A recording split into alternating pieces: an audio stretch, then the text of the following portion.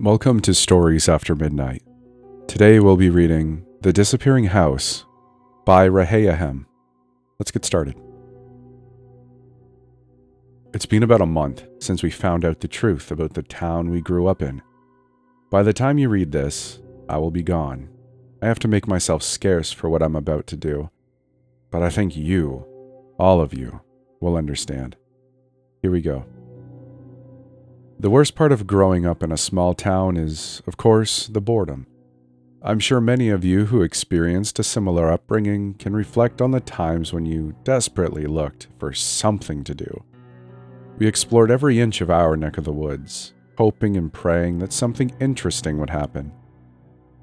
Hours are to be used, not counted, my grandmother would say and shoo me and my cousin Billy out the door. We'd mess around with the other latchkey kids and get into trouble, though I can't remember exactly what we did to pass the time. I've always had a bad memory. What I do remember vividly is the Davis Hills, which took you south into another town. There were 3 hills, all with a dirt road slapped on top of them. They were just dull mounds of dirt to most, but to us, it was a bootlegged roller coaster.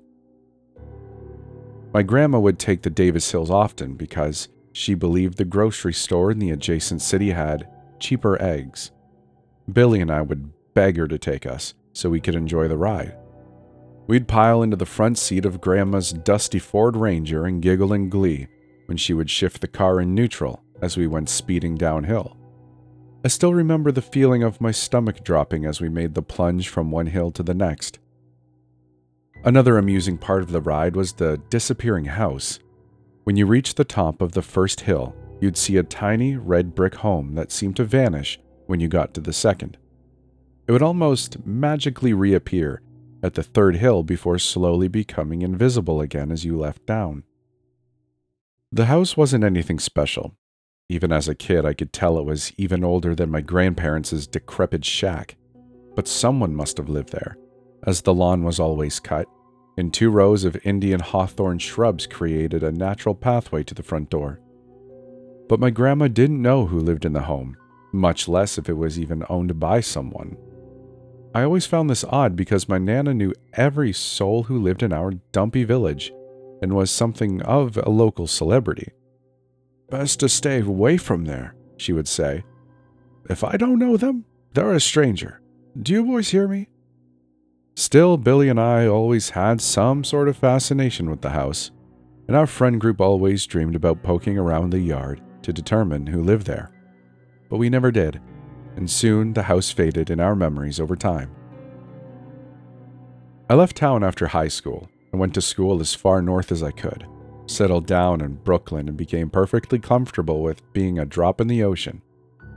I went back to my hometown twice. The first was when my grandfather passed shortly after I graduated from college.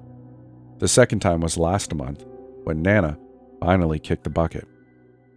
It was a community event with many residents helping Billy and me with the arrangements.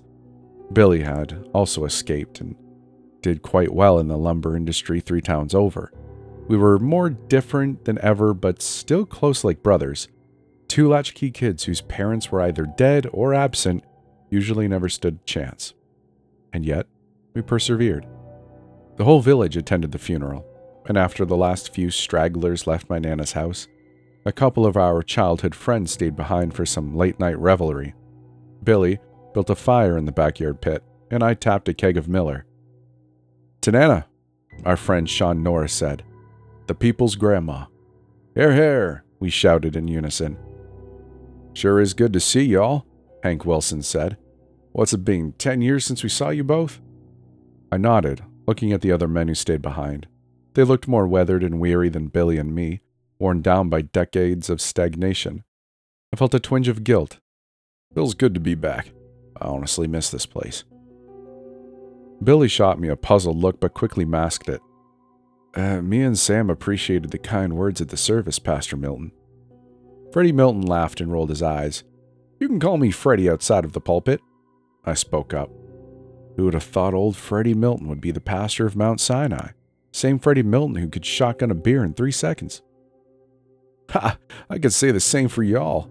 Big City Sam working for mayor." He turned to Billy. And I still can't believe Billy Burns is driving that fancy Cadillac parked out front. I thought he'd be driving the short bus, Sean yelled in jest. We all laughed and stared at our beers for a bit. There was a brief moment of silence before Hank spoke. Say, y'all remember taking the Davis Hills in your Nana's truck? Course I do, Billy said while smiling. Hell, that was the most fun I had as a little kid. Closest thing we had to an amusement park, Freddie added. Your Nana really whipped that beater down them hills too. Do y'all still take 'em? No, there really isn't a need anymore.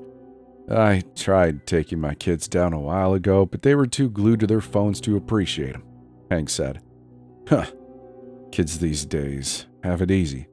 I can't remember all the times we got in trouble just to pass the time. Hey, remember that creepy house on the hills? How would it go invisible every time we went down those hills? Sean asked. Oh, yeah, Freddie exclaimed. I can't believe I forgot about that house. Who even lived there? Dunno, Billy shrugged. Nana didn't know them, so it must have been trouble. We talked about snooping around in that place. I remember all the stories we made up about who actually lived there. I thought we did check it out, Sean said. I don't think so. We always said we would, but I think we chickened out. No, I swear we went there. Billy, you, and Sam were... You were definitely there. Hell, all of us were. Hank, Freddie, and... Wait, what was that kid's name? Kevin, Kyle, Kenny? Yeah, Kenny Doyle. What the hell are you talking about, Sean? Who's Kenny Doyle? Kenny! You had to have remembered him. He had a lazy eye and kept his hair spiked up. He was a total oddball, dude. Oh, yeah.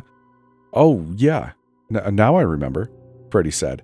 His pops was the janitor at the church. Odd family. Didn't he move before we started middle school? I don't know. Hold on, guys. I have no idea who you're talking about. We never went into that house. I swear we did.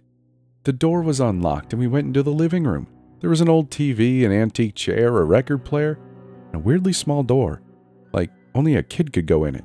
Sean trailed off before he stopped talking altogether, with a concerned look on his face. Well, what happened after that? Billy spoke up, but his face had grown white. I remember now.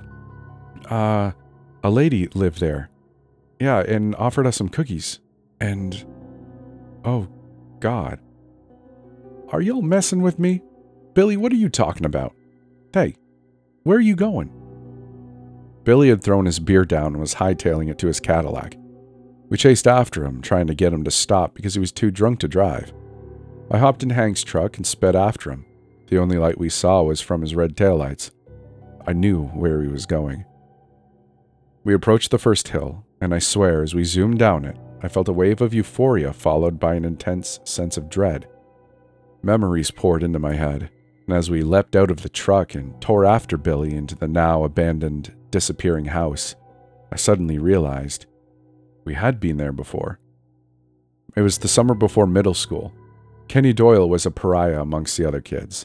He was jittery, prone to anger, and would throw uncontrollable tantrums when we were in grade school. Hell, every time we saw him, he was in the principal's office.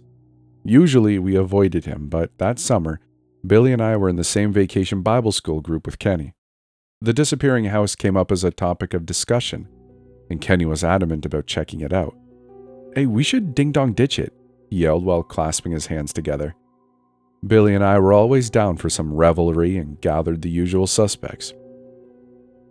We snuck out on our bikes and met the other boys about an hour after sunset, laughing in glee as we zoomed down the first hill. Kenny crept up the walkway and banged on the door while ringing the bell. As we zoomed back to our bikes, the front door flew open with such force that I tripped and fell from being so startled. A tall woman who must have been in her mid to late 30s appeared in the doorway. She had her dark brown hair in a bun and wore a red checkered apron. She shook her head and grinned, showing a mouthful of shining white teeth. Boys causing trouble, she said in a firm yet soothing voice. Okay, come on in. It's about to rain and I'm baking cookies. I looked at Billy, who shrugged and then stepped inside. The rest of us followed behind into darkness. My name is Miss Hattie, by the way. Hank swerved into the front yard, where Billy was on the ground, rocking back and forth like a madman. He looked up at me, his eyes wide and his face pale. Sam, he sputtered in almost a whisper. I remember everything. Billy then leaped to his feet and barreled toward the front door. It should have been me, he screamed while sprinting. Hey, Billy, wait, Shaw cried out as Billy thrust his shoulder to try and open the boarded-up front door. I went after him, but after one more push, Billy breached the door and fell headfirst into the house. As he did, I felt a wave of nausea and collapsed as more memories piled in. Kenny, what did we do to you? Take a bite of these. They're not as good as your Nana's, but they'll do the job. You know our Nana? Why, of course I do, Billy Burns. Everyone in this whole town knows your Nana. She doesn't know you. Oh, she's just being coy, Sam. Your Nana and I go way back. She and her friends used to play around my house all the time when they were your age. Huh, you don't look that old. Well, the Lord has been good to me. What can I say? Well, I guess we should be going. Thank you for the cookies. They were awfully good. Oh, no. I can't let y'all bike back in this rain and track mud all over your Nana's house. She'd have a hissy fit. Say, would you boys like to meet my very special friend? I remember trying to get Billy and the other guys to leave, but strangely found myself sitting next to them Indian style on the plush shag carpet. Miss Hattie stood in front of the tiny living room door and looked at us one by one. She smiled broadly, but I noticed no warmth behind her saucer-like blue eyes. Okay, boys, behind this door's my special friend. She'll choose a lucky winner who will receive a wonderful prize. Does anyone want to go first? I do, Hank replied. Well, excellent. Let's see if young Henry is the winner. Henry, crawl on over and knock on my friend's door. Hank shuffled to the tiny door and carefully knocked. Miss Hattie bent down and put her ear to the door, listening patiently while the rest of us looked at each other with confusion. Nope. No, well, better luck next time. Hank shrugged and sat back down next to us. I'll go next. Excellent, Freddie. I'm sure my friend will want to meet the preacher's son. Freddie knocked on the door, but nothing happened again. Oh, darn, Miss Hattie exclaimed. I guess my friend is a little shy today. Mr. Norris, why don't you go next, young man? Sean knocked on the door but was denied. Fiddlesticks, what is going on with her today, huh? Miss Hattie put her hands on her hips and then smiled at me. Samuel Burns, I believe it's your turn. I waddled over to the door and softly knocked on it, but like the rest, nothing happened. Well, she surely has to pick one of you. Billy? Billy hunched over, his left hand fingers crossed behind his back and his eyes closed. He knocked on the door and put his ear against it to listen. His eyes grew wide, and he turned to look at me, but before he could speak, the door rattled, and we heard 3 loud knocks that seemed to be coming from the other side. The temperature in the room plummeted, and I remember the hairs on the back of my neck standing up in excitement. Well, would you look at that? Miss Hattie gleefully shouted. Billy is our winner. Yay, Billy. Go ahead and open the door to meet my friend. Wait a minute, Kenny yelled. I didn't get to go. Miss Hattie stopped talking and slowly turned her head to face Kenny. Her permagranate now shifted into a sour frown. Excuse me, she said with thinly veiled contempt. I said, Kenny began with his hands on his hips. I didn't have a turn. My special friend only chooses one winner, Mr. Doyle. But I didn't go. That's not fair. Well, sweetie, sometimes life isn't fair. No, I get a turn. This always happens to me. Everyone always does this to me when I didn't do nothing wrong. Why won't you give me a turn, lady? I don't even want the prize. I just want a damn turn. Miss Hattie stood unfazed during Kenny's rant before smiling at the huffing boy, his fists balled up and tears in his eyes. Oh, Mr. Doyle, what have they done to you? She said, but her voice sounded darker and appeared to echo through the house. Come now, she said while extending her hand to Kenny. She led Kenny over to the door and patted the back of his head while he happily knocked on it. There was a brief moment of silence before the door softly began to shake and the sound of a lock being turned ripped through the house. Miss Hattie began to giggle and open the door. We looked inside but only saw darkness. "Go inside, Kenny. It's rude to keep my friend waiting." Kenny smiled, got down on his knees, and disappeared. Miss Hattie closed the door behind him, and the door locked behind him. The next thing we heard was screaming. Sean ran to the door and tried to open it, but it wouldn't budge. The screaming continued, becoming loud shrieks while the rest of us begged Miss Hattie to let him out. Miss Hattie stood impassively and ignored our pleas until Kenny went silent. Miss Hattie's eyes rolled back into her head as if she became possessed, and a disembodied voice thundered from her mouth. "Leave this place." We scrambled out at the front door and shakily hopped down our bikes, pedaling up hills, not even noticing the events of that night seemed to vanish from our minds as the house disappeared behind the hills. I remember waking up with a headache and being pestered by my grandma about whether we had hung out with Kenny Doyle last night because he hadn't come home. The whole town launched a search. I remember volunteering with the other guys to help look for him in the forest, not realizing Kenny was less than a mile away. How could I have forgotten? "Oh, Billy, come on, man, where are you? We can't be in here." Sean screamed at Billy. Hank fumbled in the back seat of his truck before turning on a jacklight and illuminating the living room. Even through all the dirt and dust, the room looked untouched from when we last saw it. Billy was sitting on the ground before the small door, muttering softly to himself. "Billy," I said softly, "I remember everything too, okay? We have to go."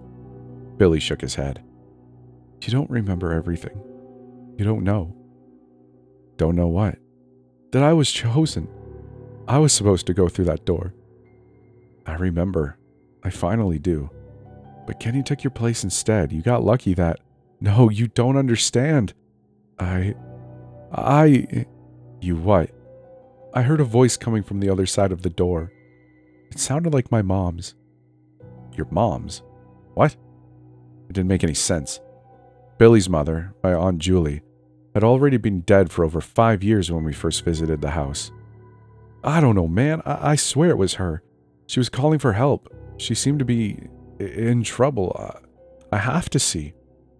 "Have to see what?" But before I got an answer, Billy darted to the small door and banged on it. Chaos ensued as the rest of us lunged forward to grab him, and we tried to drag him out of the house. Just as we were about to reach the front door, we heard it. 3 knocks. We fled back to my Nana's house, frantically trying to make sense of what happened all those years ago. But after some discussion and more alcohol, we decided to just move on with all of our lives. After all, who would believe us anyway? I flew back to New York and settled into my regular routine until I got a phone call from Billy's wife, Melissa. He was missing. They found him the night before I planned to return to help with the search, though I already knew where he was. I remember being numb as an investigator asked me why Billy would have ventured into this abandoned house and entered its crawl space, even though it could only fit a small child. I helped Melissa with the funeral and watched as the other guys avoided me at the service. Melissa couldn't understand why Billy did what he did, though she noted that he had been acting strangely in the events leading up to his death. We still haven't really been able to grieve. I have to take care of a few things first. And so now I'm here, standing outside this decrepit shack, with a bottle of Lone Star filled with gasoline and an old wash rag. I light a match, and then hurry back to my rental car, taking the hills back to Nana's, and watching in the rearview mirror as the house disappears, hopefully for good. But as I drive down the last of the Davis Hills, the memories remain. That's the end of the story. I really hope you enjoyed it. If you're on YouTube, I would love to encourage you to like the video and subscribe, or just leave a comment letting me know your thoughts. If you're on Spotify or anywhere else, I really hope you enjoyed yourself there too. I have a huge shout out to my patrons for helping make this video possible. It really, my gratitude is, it cannot be put into words, so I really appreciate you.